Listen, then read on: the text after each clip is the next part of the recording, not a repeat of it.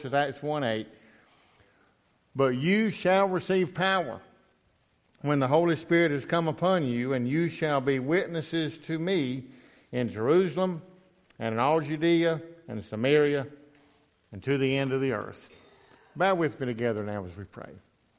Heavenly Father, we're thankful for who you are, and as Dylan just sang, it is who you are. You're a good, good Father, and we are loved by you. We don't deserve it, but you love us anyway. Thank you. Now, Lord, as you speak, help us to hear your voice, to respond to you by saying yes to you as Lord. We surrender now as we pray this in Jesus' name. Amen. You know, we talk a lot about seeing God at work, and before I share on the passage, I want to share something I saw just this weekend, yesterday really. We had a construction skills training that's targeted to people who don't know anything about construction. We did it at Shelby Mission Camp yesterday, and primarily it was largely ladies. We had some men and we had some young folks. We did the same thing back in October. That one focused, we had more young people register. This one was more ladies. So it was things like framing in one group, and we've split it up into sessions. So the first group was a real small group, just two ladies. We're working with a couple of guys framing in a building. Then there was a group doing electrical stuff, learning about it. There was a group learning how to hang and finish sheetrock, a group building a wheelchair ramp, and then a group putting in flooring, and another group was putting a roof on a place. Well, the two ladies they were going to do something else later, but the first thing they did was they were framing in this building. Neither one of them had ever done anything like that. So they had a gas-powered nail gun. Now, if you've got an air-powered one, they just kind of go poof, poof. They don't make a whole lot of noise. The gas ones, pass loads, they make a lot more noise, and there's more recoil to it. So this lady had it, and they were showing her, and I happened to be standing there at that moment. And she put it, and she pulled the trigger, and it went poof, about like that, and she jumped back, and she just screamed. Well, I was dying laughing. I thought that was just funny. And she said, well, it scared me. Well, then they started showing her a little bit more, and she did a few more, and I went off and did something else. About an hour later, I came back, and the same lady got the same nail gun. By now, they've already built a wall to the building, and they were standing the thing up, about a 24-foot long wall. They'd already done it. And so she's walking along with the nail gun, and the guys are doing something else, and the other lady that was with her is doing something else, and she's walking along between the studs, and she's just going poot, poot, poot, poot, and just walking along doing it. And I came up, I said, now what a difference an hour makes. And she said, well, I was scared to begin with, and I'm not scared now. I know how this thing works, and I know how to work it.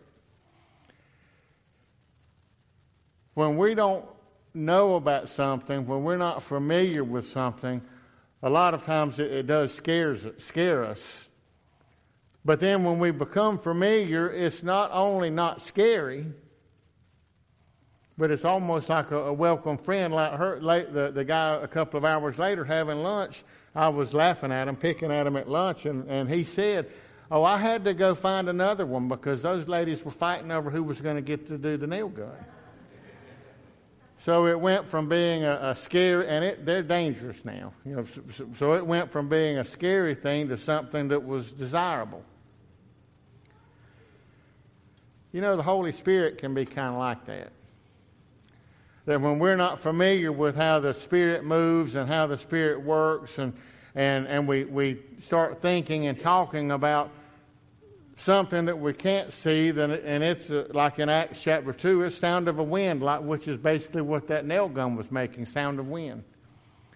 And it can be scary, it can be frightening, but in the passage or the verse that we just read, not only is the presence of the Holy Spirit in our lives not frightening, it's something that's absolutely critical to the life of the church. And the more familiar we are with the Spirit's moving, we don't control the Holy Spirit.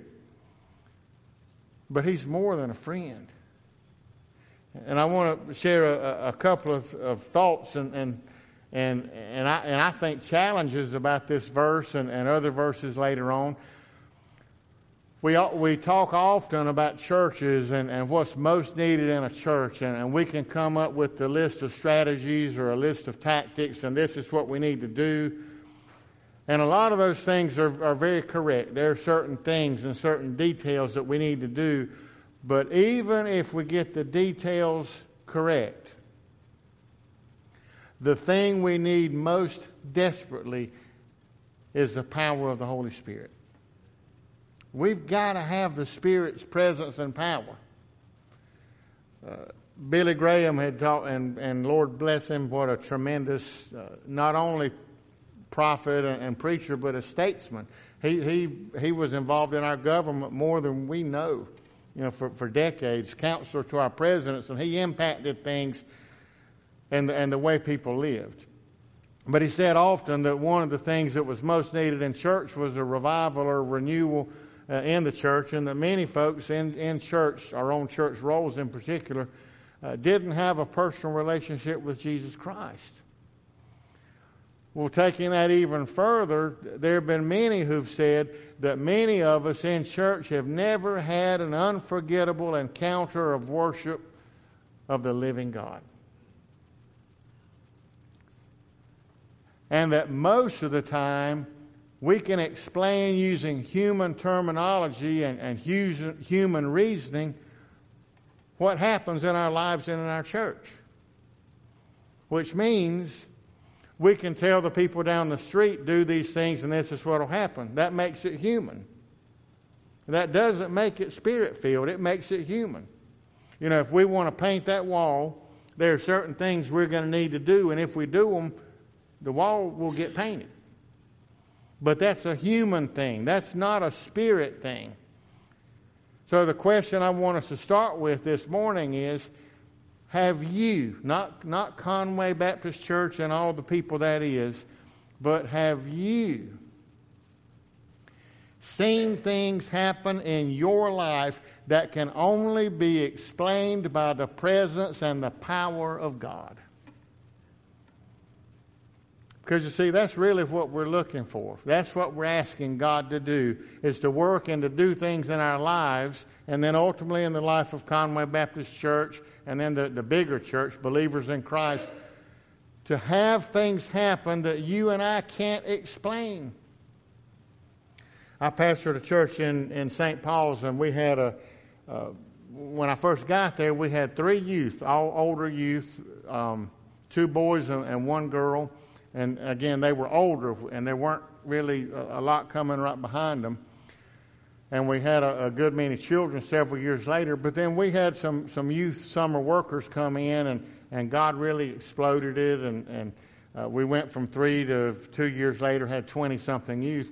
And one of the local pastors was asking me, he said, well, hey, y'all had stuff happen at Great Marsh.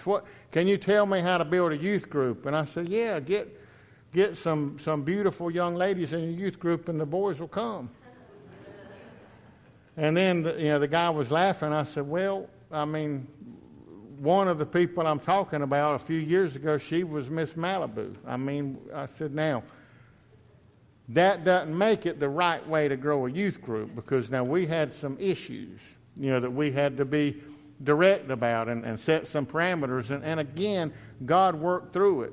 But then as he and I, once we finished laughing and joking, I told him this. I said, I'm going to be honest with you.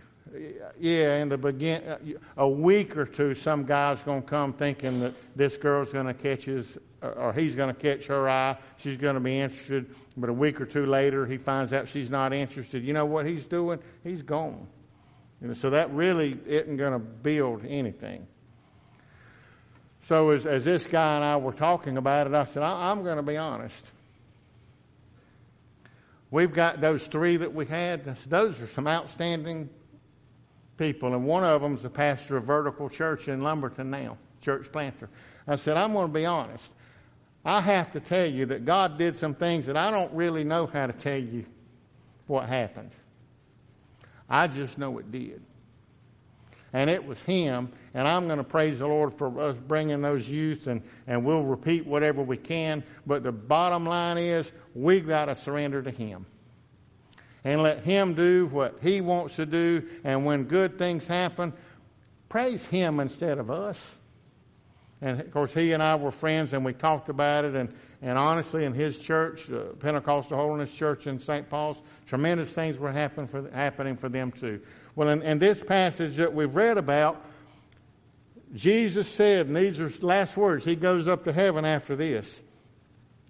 You shall receive power when the Holy Spirit has come upon you, and you shall be witnesses to me in Jerusalem, Judea, Samaria, ends of the earth.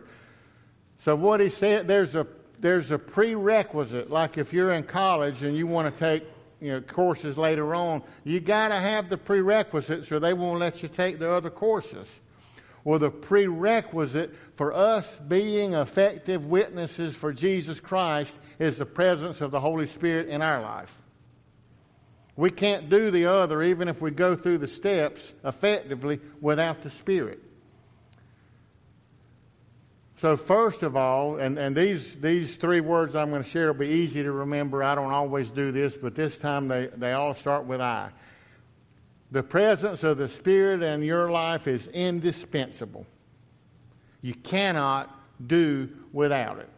Without the presence of the Holy Spirit, everything we do will amount to wood, hay, and stubble. It'll be burned up because it's just us. And no matter how accomplished and how good we are, it'll just be us.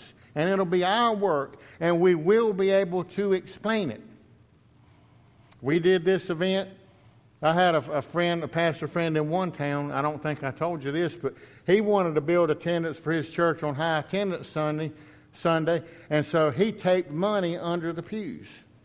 He really did. I am not making this up. He taped a $5 bill under certain spots in the sanctuary and publicized he was going to do it. You were supposed to go and fill the pew up, and then when you got there at a certain point in time, he told you to reach under or look under your pew, and some people got $5. And he was telling some of us after the fact, and we were like, really? And he was just, we had a lot of people. And I said, I guess you did. And he had people that day because they wanted money. So, yeah. And I told him, he said, what do you think about that? And I said, I think you'd have had more people if it had been 20 instead of $5. I mean, really. If that's how you want to grow a church, you can do it if you got enough money. You're going to have enough money. But that's explainable. And it's definitely human, even carnal. Is what that is. That's fleshly. But when the Holy Spirit is working, it's indispensable. We can't do without it. Those of you who are cooks, my mom gave me a Better Homes and Garden cookbook, the old one, the checkerboard one with the hard cover, not the soft cover, new hard ones.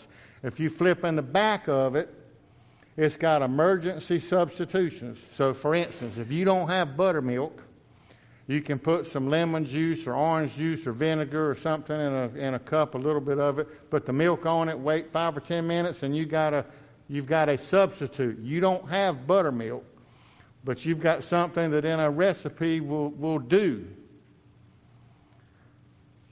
There isn't a substitute for the Holy Spirit. There's not an emergency substitution. It won't matter how hard we work in the long run. In the short run, we can, like revival coming up, we can work hard enough to work something up from down here that'll have limited value. But for God to really have control, to really do what He wants, the Holy Spirit's absolutely indispensable. We cannot do without it. We must have the power of the Holy Spirit. In Acts chapter 2, the Holy Spirit comes, and then in Acts chapter 4, you remember, familiar with Acts chapter 4:31, they were in one place praying, and the place was shaken. They were praying for boldness. And the place was shaken, and then they spoke the word of God with boldness. In Acts chapter 8, Stephen's killed in 7. In Acts chapter 8, the church is dispersed. And then later on, a couple of chapters later, Peter is praying and has a vision from heaven. And what God did in that progression is He broke up a prayer meeting where the Spirit was moving to send them out. You'll receive power when the Holy Spirit comes upon you. They're praying, the Spirit comes, and they speak with boldness. In chapter 7 and 8 with Stephen, Stephen's praying, and he is communing with God, and God busted up the church because of the persecution. And in Acts chapter 8, they went everywhere preaching.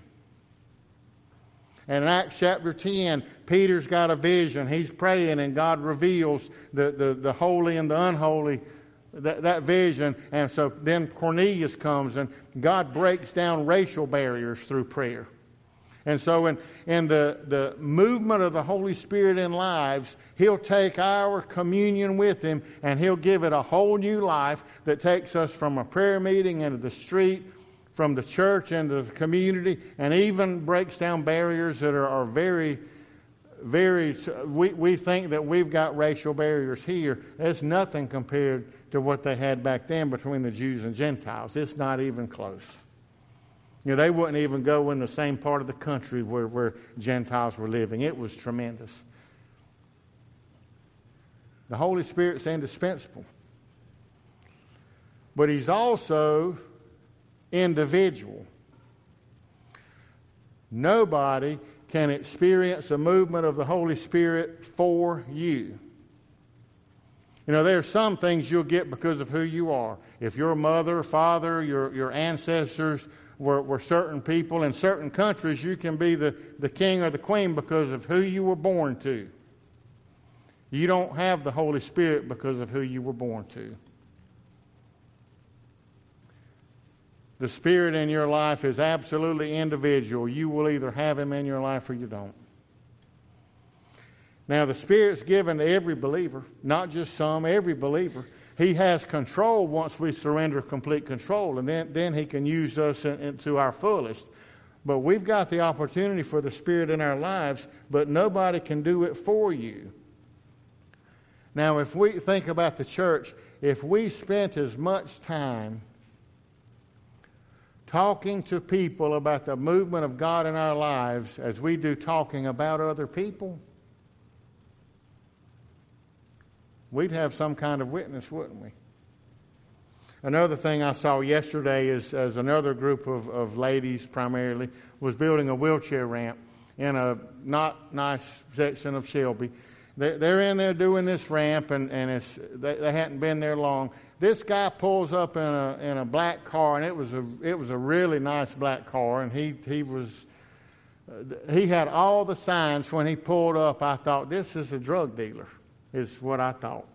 Well, what he did, he pulls up, he rolls down the window, he said something to a lady that was closest to the road, and what he did is he said, what are y'all doing? And she told him, and then he said, do y'all take donations?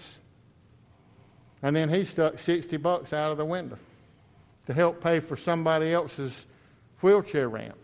Now, he probably knew the guy. We don't know him, or I didn't, but they didn't know him. But he saw it, and then when they got back at the end of the day, that group didn't rotate. They stayed there all day. End of the day, I said, well, how'd everything go? Did you enjoy your sandwiches for lunch, which is all they had? We had hot dogs back at the camp, but they just took a ham sandwich with them. And one of the ladies said, we didn't eat those sandwiches. Somebody in the neighborhood brought us pizza. And I said, well, she said, we had pizza. Well, I thought they didn't want the sandwiches and went to buy it. And then she said, we didn't buy it. Somebody down the road just had pizza delivered. And then they came over and they ate pizza with us. When the Holy Spirit is using us, people see. When God's moving and we're able to make an impact for Him, and it's an individual thing, we're either surrendered to Him and letting Him have control, or we're not. We're doing our own thing. So it is individual. As God moves next week in Conway Baptist and this church community and this body of believers, there are going to be people who feel God's movement, and there are going to be people who simply hear good messages and go home. Surrender individually is what will make the difference. But it's also not just individual. It's indelible. It leaves a permanent mark. Now you've got Sharpies and all kind of things, but I remember when I was growing up, you had markers, bunches of them, magic markers, and then you had permanent markers. And it would say a lot of times in small writing under the thing, indelible ink. I don't know that they necessarily say that anymore, but a permanent mark is indelible. It doesn't wash away, or wear out. It's there forever. When God puts His mark on our lives, it's a mark that people can see. It's a mark of surrender, and it's evident to everybody. I heard a rancher talk about branding one time, a Texas rancher, and he was talking about his cows. And he said, when I get a cow and it gets a certain age, he said, I build a fire out there, and over the hot coals, I stick that branding iron in there, and when it gets red hot, I take it and I brand it into the hide and the flesh of that steer, and therefore that mark, my mark, is burned in that steer's hide for the rest of its life. It is mine. And no matter where it goes or what it does or who sees it, they know that that is my animal. So for 30 years I've thought about that image, and of course that's a painful image. The Holy Spirit putting His mark on us isn't necessarily painful. But I've thought about that image and thought how wonderful for the believer that wherever we go, when we are marked and we are branded by the Spirit of God, that anywhere we go and whatever we do and whoever sees us, if we're surrendered and if we're serving and we're doing and we're living like we should, anyone will see us and they will know whose we are. How incredible that God would put His mark on me and on you. That we get to bear His name when we leave. That people can see us and say, that one belongs to the King. I know who she is. I know whose he is. They belong to Jesus. So it's indelible. You know, you think, and you may be thinking, well, a tattoo's indelible. Yeah, but you can have them removed. I mean, it's painful. You can have them removed, though. But Jesus said, when you're mine, nobody's going to snatch you out of my hand. Because this is not an ink thing. This is a Jesus thing. And what He's saying to you and me is, surrender to me completely. Put your life in my hands. And I'll take you, and I'll hold you, and I will mark you, and the Holy Spirit will breathe power into you, and some greater things will happen than you can ever imagine, and you'll never be able to explain it. And when people ask you, a lot of times you'll have to say, all I know is God was at work. So you'll tell the church down the road, you want to repeat what God did in my life? Surrender to Him. Because it's going to look different down the road. But there's one God. Surrender. To me, it's an amazing thing when God does stuff that we can't explain. And I've shared with you before that when I look at my life and I'm honest and I understand what limited gifts I've got, and then I look at other people and know when I know them well, and I'll know some weaknesses and I'll know some strengths. But when we're honest and we look and say, now God, you did what you're doing through me and in me, even in spite of me, that shows God how great you are. Paul said it. Paul the Apostle said it. God's grace is made perfect through our weakness. See, it's not about us. It's not explainable. But it does begin with surrender. We've got to give in to Him. Let Him have His way. It's just where it's different than that steer or that cow. Nobody's going to physically wrestle you to the ground and force you to take the mark. It doesn't happen that way. But God invites you. And He's saying, I want to have you as mine for the rest of your life. And then you see what I'll do with your life to surrender. And you've got an opportunity to say no. I don't know why anybody would, but we can. And then when we go out from here, the people we encounter during the week, they can say no to God. Well, I don't know why they would, especially if we show them what God will do with the surrendered life. If all we want to do is convince them, they might say no. But if we're going to show them what God will do, and it'll change your life. With that mark of the Spirit, people want to be together, want to gather together. People want to serve. Financially, we loosen up. Then you want to know, how can I do more, give more, and serve more? But it does begin with surrender. So this morning, are you willing to surrender to the movement of the Holy Spirit in your life and have that power? Once you do, you can be a witness locally, nationally, even internationally. But you won't be able to do what God desires until you surrender. Bow with me now, please. Heavenly Father, we're thankful. We're thankful for who you are and thankful, God, for what you do. God, we want to serve you to the greatest of our capacity, and we understand that it all begins with a moment of surrender. We'll never be able to do what you want in our own power. Conway Baptist Church will never be what you desire in its own power.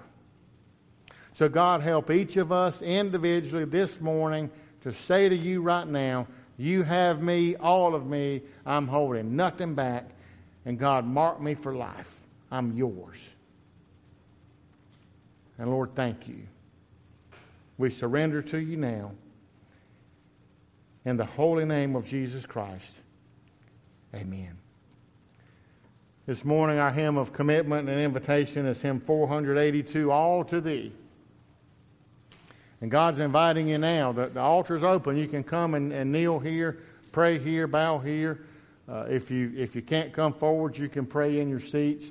But this is a moment to say to Him, I'm giving over everything to you. And dear God, I want to see you do things in my life that I can't explain away, and to prove just how great you are. So that I'll be able to tell people who know me, I can't explain it other than to say, God did it. It's a moment of surrender. Hymn 482, let's stand together now as we sing.